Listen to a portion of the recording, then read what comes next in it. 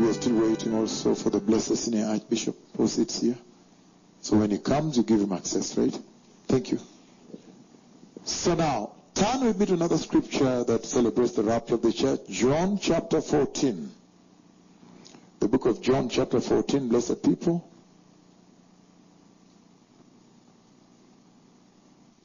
And we're going to be reading verses 1 and 3.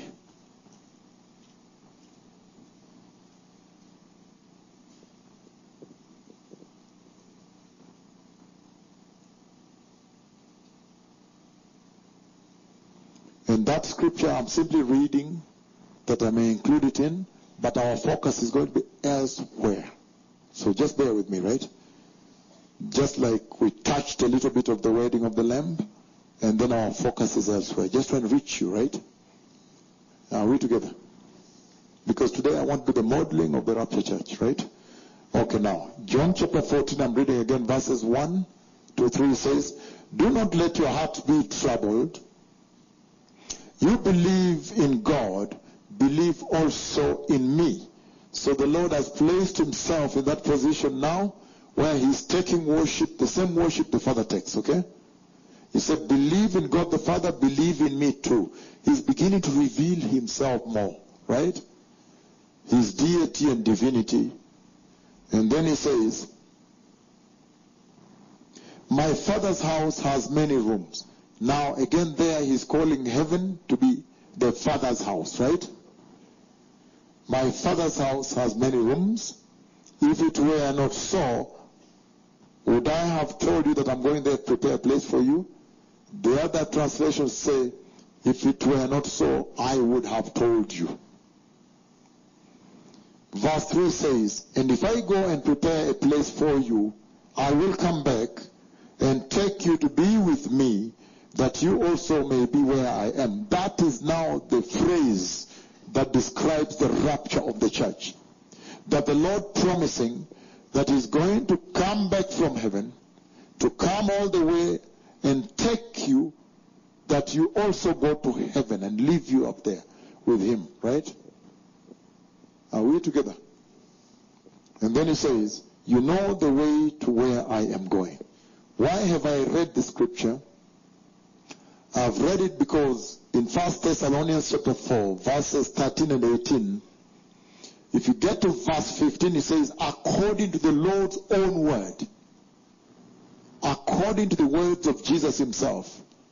In other words, when you look at your Bible, they're in red, these words. He himself sanctioned it. He talked about the rapture of the church. Hallelujah. And so, this is a central scripture. And if you compare these two scriptures, the book of John chapter 14 verses 1 and 3, and you compare it with 1 Thessalonians chapter 4 13 to 18, this is what you see. You see that in 1 Thessalonians chapter 4 verses 13 and 14, there is a distress, right? And the Lord comes to address the distress. They are worried about their loved ones that have died. They are worried that, they may be lost. They are worried about reunion. And then here also, you see that there is a distress. And the Lord says, do not let your hearts be troubled. And so, how does the Lord address the distress in 1 Thessalonians chapter 4, 13 and 18? He says, trust in him. Trust in the Lord. Believe in the Lord. For we believe that he died and rose again. And here also he says, trust in the Lord. Believe in the Lord. Hallelujah. And in 1 Thessalonians chapter 4, 13 and 18, he comes from heaven to take them to heaven. And here the same thing happens. He's coming from heaven to take them to heaven. Having said so, as people are getting seated, I think we are now ready to get started on our lead scripture this session. Now, therefore, now turn with me to the book of Revelation chapter 3. Revelation chapter 3, verses 7 and 13. The modeling of the rapture church, okay?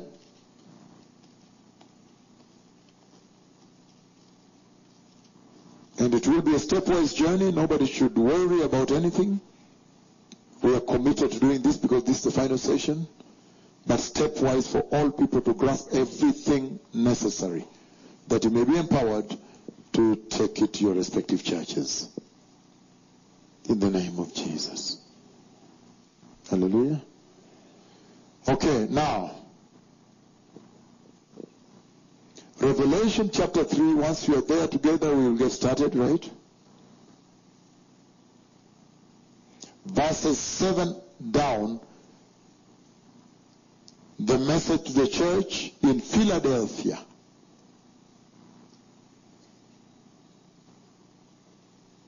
Can we get started? Thank you. It says, because we have people tuned in globally, it says, to the angel of the church in Philadelphia, write. Again, he is identifying the pastor as the angel. And that speaks a lot, right? The angels are messengers, mensajeros. They are messengers, they carry the message of the Lord Yahweh. And that tells you that they are heralds, okay? And that literally implies that they simply faithfully transmit it. They have no capacity to transform it or mutate it or change it. And right there you see the church being faulted on that matter, right? Because the church has perpetually changed the message of God Almighty.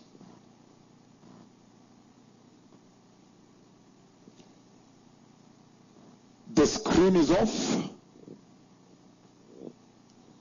So now, we are global. Please, everybody do your work so I can focus on the message.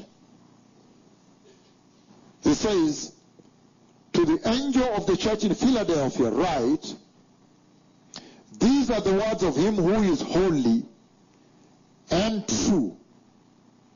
The Lord himself begins by first identifying himself.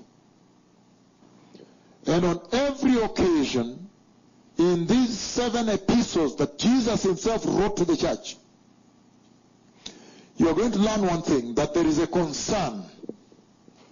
The Lord has a great concern about the condition of the church, so that this matter of the apostasy of the church that you see throbbing very high now on the earth was there already in the first church. The Lord coming out to express concern about the condition of the church, the type of Christianity that the church has taken up. So the very first statements, he addresses the angel of the church in Philadelphia. He calls the pastor the angel, meaning he really expects you to transmit 100% with fidelity. And that has not happened in this age. The message has been changed to suit audience, to entertain and to massage sin. So there are big things in. If you look at the 7 epistles in a summary here, you see the Lord expressing some grave concern about the brand of salvation that the church has hewn for herself. Are we together? And so this is one of those occasions whereby he's expressing concern. And you'll find that depending on the condition of the church that the Lord is addressing at the point in time, the Lord then introduces himself accordingly. So that introduction is also very key. If you go through all the other epistles, you find that he has introduced himself differently. So in this particular case, he is introducing himself in a manner kind of different from the way he has introduced himself in the previous letters. These are epistles of Christ to the church, right into the church. Focus on me for a moment. Let's just sort out the following things. Christ himself watched the church. If you read Revelation chapter 1, you see him there standing between the golden lampstands. And the golden lampstands are the church. In other words, he's supervising the church. He's aware of the condition of the church. So if he's writing these letters, he is writing the exact position that the church is in. This is totally indisputable.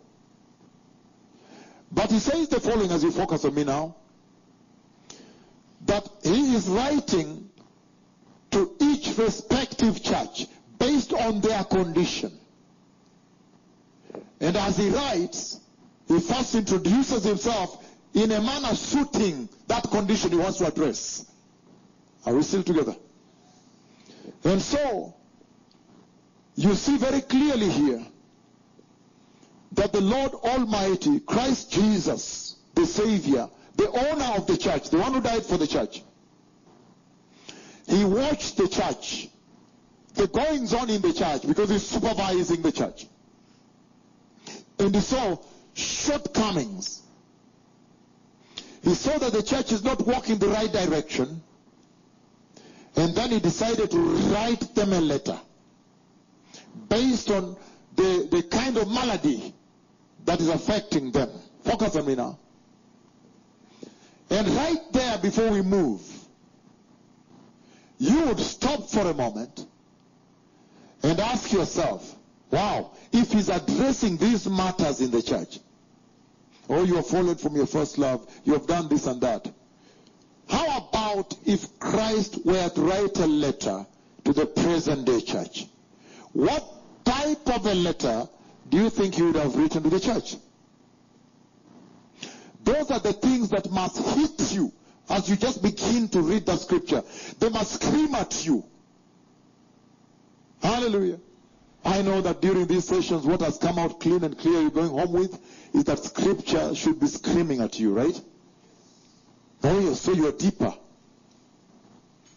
What should be screaming at you is that in this condition, he wrote them letters of rebuke. In each of the letters you'd find condemnation, commendation also, praises.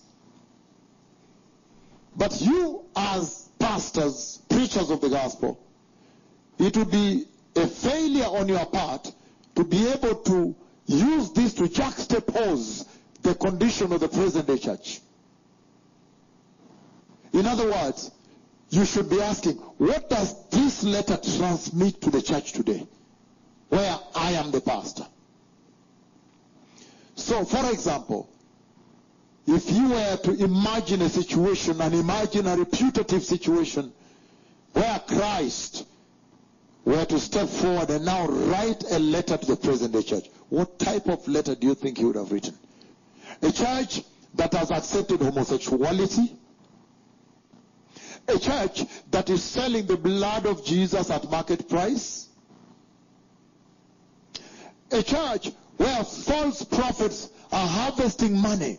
They are going with sacks. They are telling people, sow a seed, what? Trying to sell miracles. What type of a letter do you think Christ would have written to the present day church? And that is how we ought to read this letter, blessed people, these letters. And in this introduction here, he says the following. He says, to the angel of the church in Philadelphia, write, these are the words of him who is holy and true, who holds the key of David. That is powerful. That introduction now is separated from the manner in which he has introduced himself in the previous churches. Here now, he's exalting the holiness of Christ. Holy. The word holy, holiness.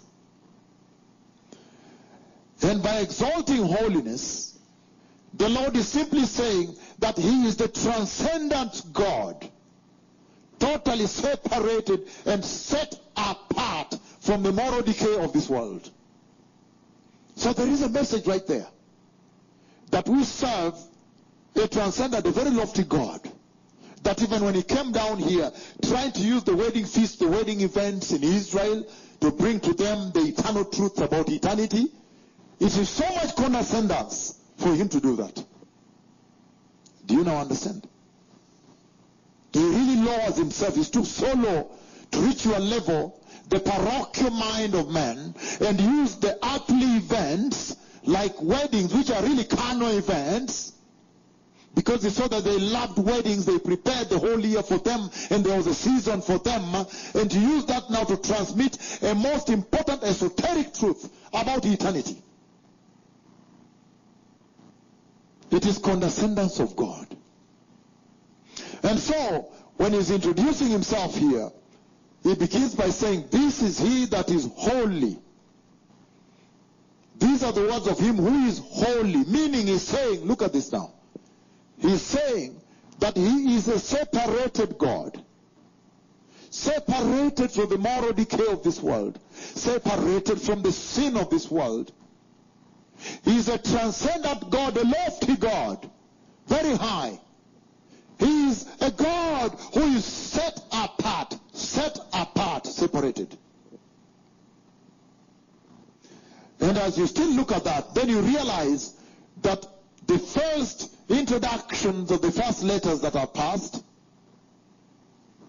he uses his description from the events in the book of Revelation chapter 1. But this particular one, now he introduces himself according to the Old Testament. Step by step. And then, by saying that this is him who is holy, he's right away already transmitting a message to the church, to humanity, to mankind. Meaning, he is up here, I am up here, I'm up here, I am holy. And if any man desireth to come and be up here with me, must be holy. Already transmitting a message that he is holy. And hence he demands holiness. Are we together? Very serious, blessed people. So, according to Old Testament, he says, this is him who is holy and true. Why true? If you saw what he said to the disciples in Matthew 24, he said, one will come in my name claiming to be the Christ. But he's saying, this is the true Christ, the genuine one. He's saying, this is the one that is dependable, trustworthy, reliable. Hallelujah. So already he's transmitting some tremendous eternal truths. And he's saying that if God the Father could entrust him with a mission to deliver mankind, because he's trustworthy, he's true, he's genuine, he's dependable, reliable. How about you as a church? Have you fully entrusted him with your life? God the Father entrusted him with the eternal mission to deliver the church. And he faithfully delivered the church. How about you? Why are you still hesitating? Sita. Why are you still hesitating to give him the total of your life? These are some of the major questions that arise on this journey, blessed people, as he just introduces himself, right?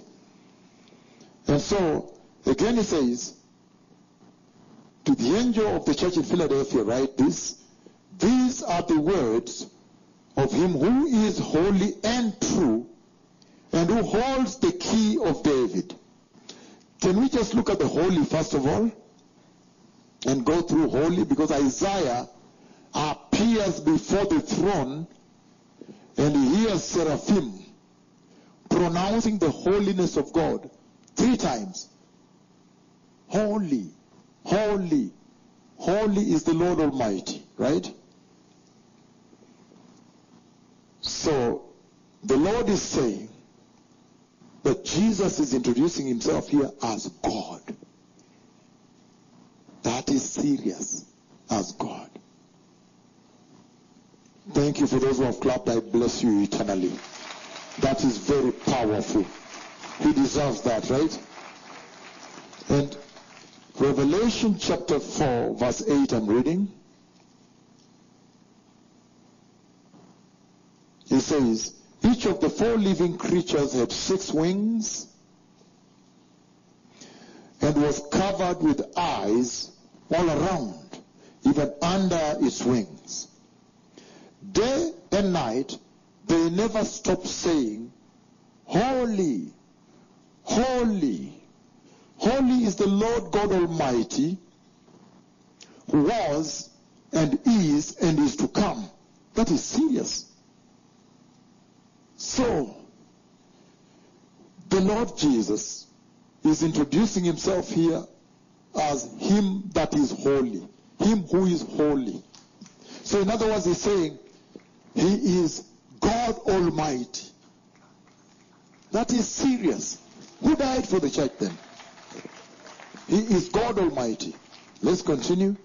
Isaiah chapter 6, turn will be there. The book of Isaiah chapter 6, 1 onwards up to 7 probably.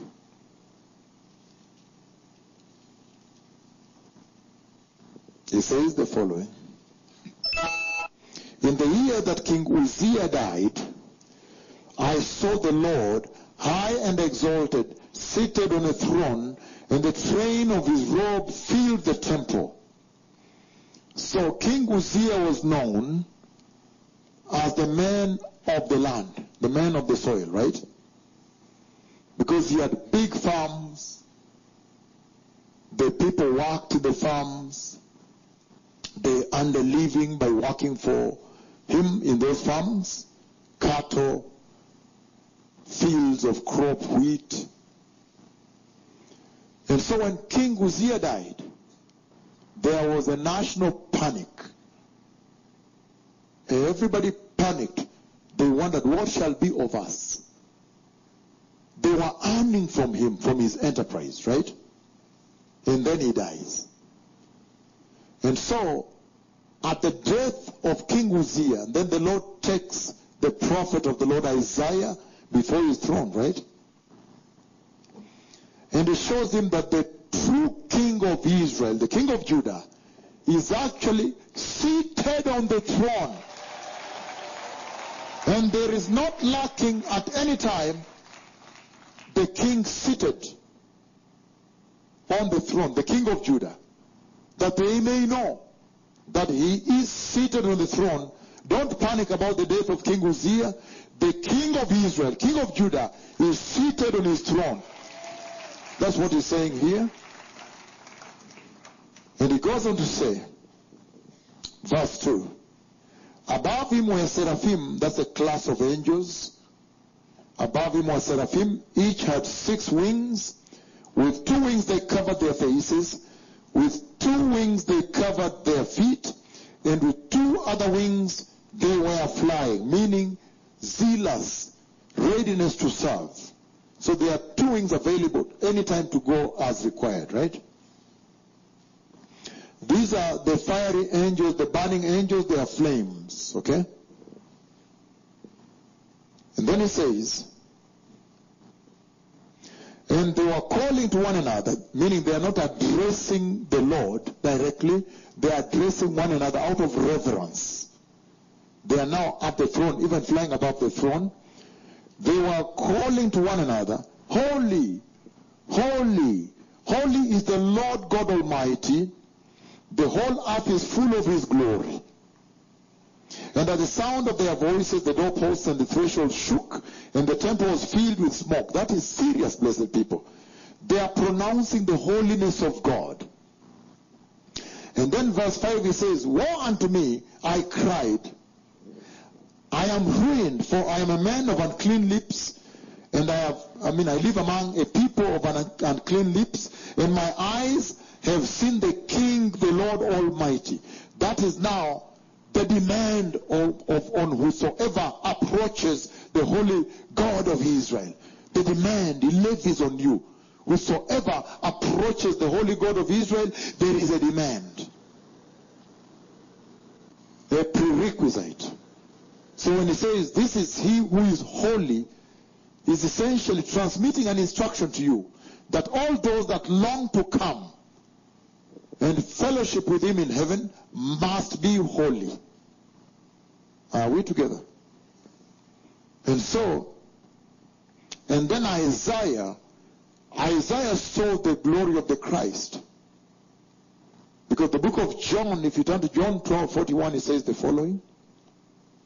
Then you understand why Christ has introduced himself as God when he's about to talk to the church in Philadelphia. He has introduced himself as God Almighty. So John 12:41,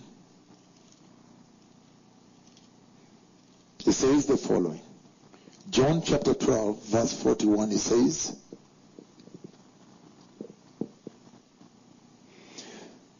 Isaiah said this because he saw Jesus' glory and spoke about him. This is amazing. That the one that is enthroned there is Christ Jesus.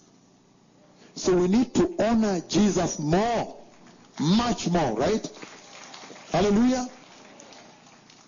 So when he's talking to the church in Philadelphia, he introduces himself as God. This is he that is holy, him who is holy. And so, why have I said that when he pronounces his holiness at that introduction, he's essentially transmitting a demand that whosoever wants to come to heaven must be holy? Because holiness is one of those attributes that are communicable. Communicable attributes of God. When God Almighty wants to talk about the model rapture church, the model church for rapture, then now he talks about holiness as a communicable attribute. He exalts it. When he wants now to raise a church that enters glory. Now, holiness, communicable, meaning demanding, right? Hallelujah. Very powerful. And then he says, the other attribute, the other thing you pick out from this scripture, let's move on now, let's go back to it again. Revelation chapter 3 together with you. The church in Philadelphia.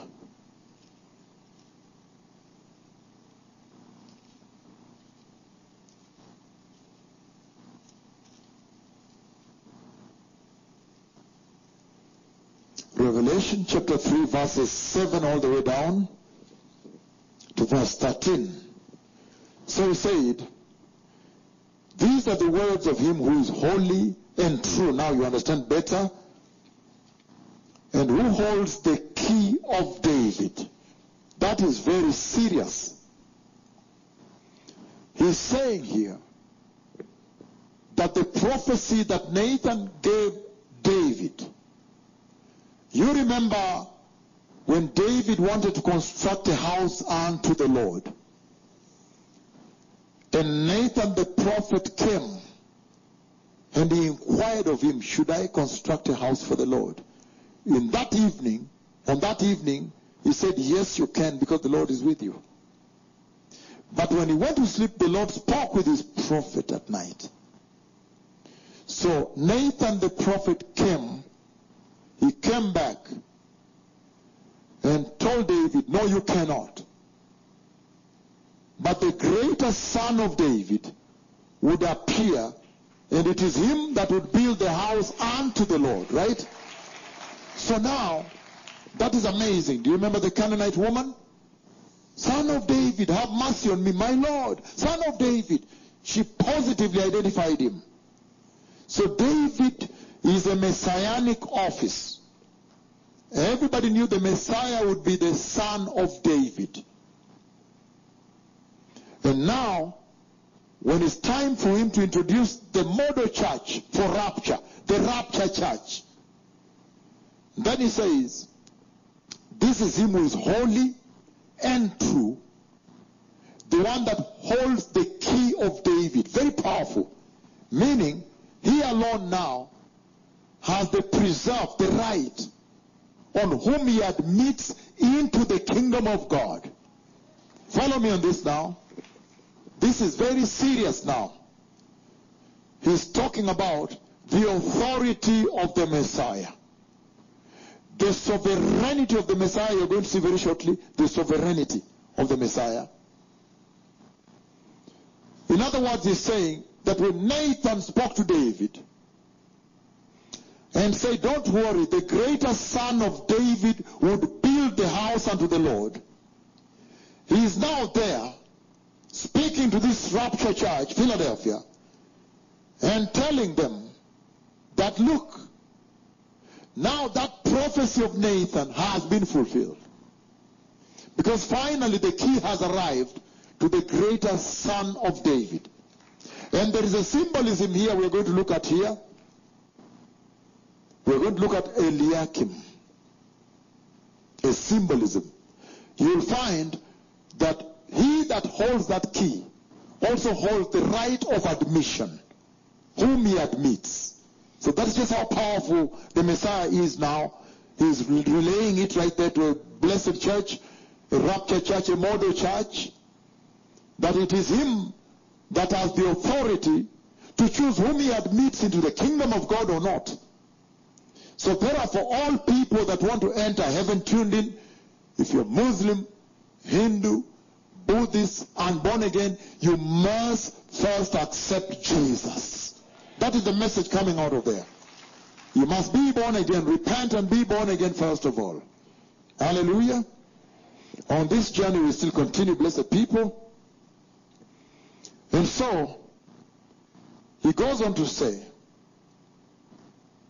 again, Revelation chapter 3 we are reading on, that he is holding the key of David.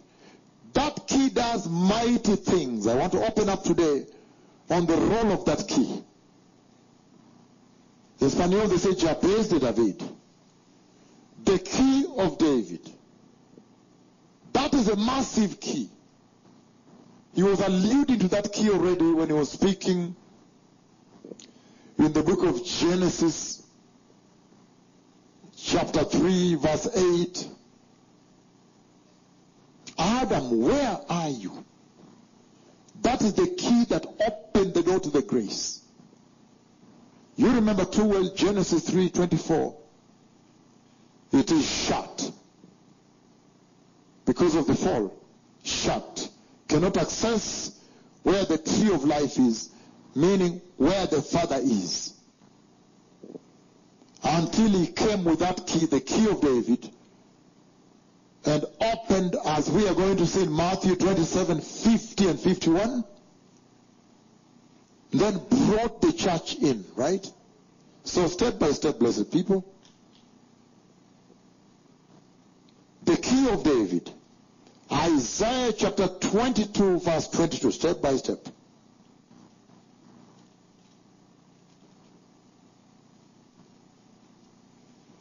The book of Isaiah 22:22.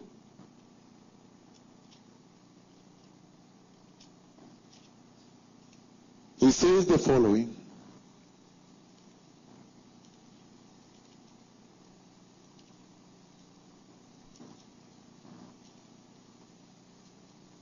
Isaiah chapter 22 verse 22.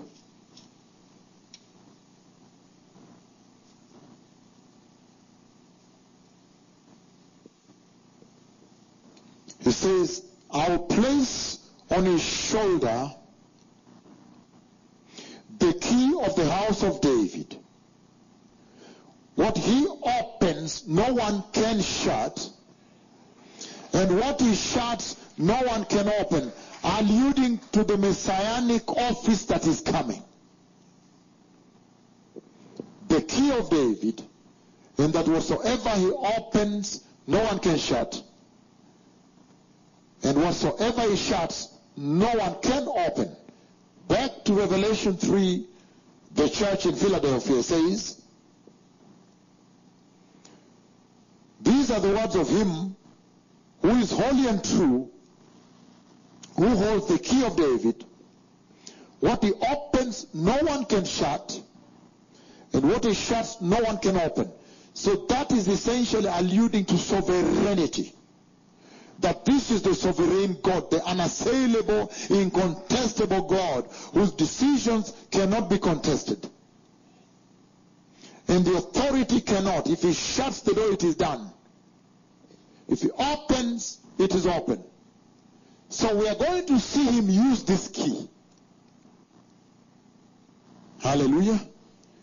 We are going to see him use this key to open a door for a beloved church that I want to use tonight to model the rapture church. Hallelujah. Step by step. So the key of David still. Matthew 28 verse 18, it says the following.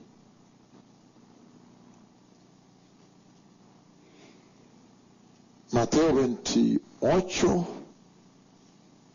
versículo 18. Matthew 28:18 it says,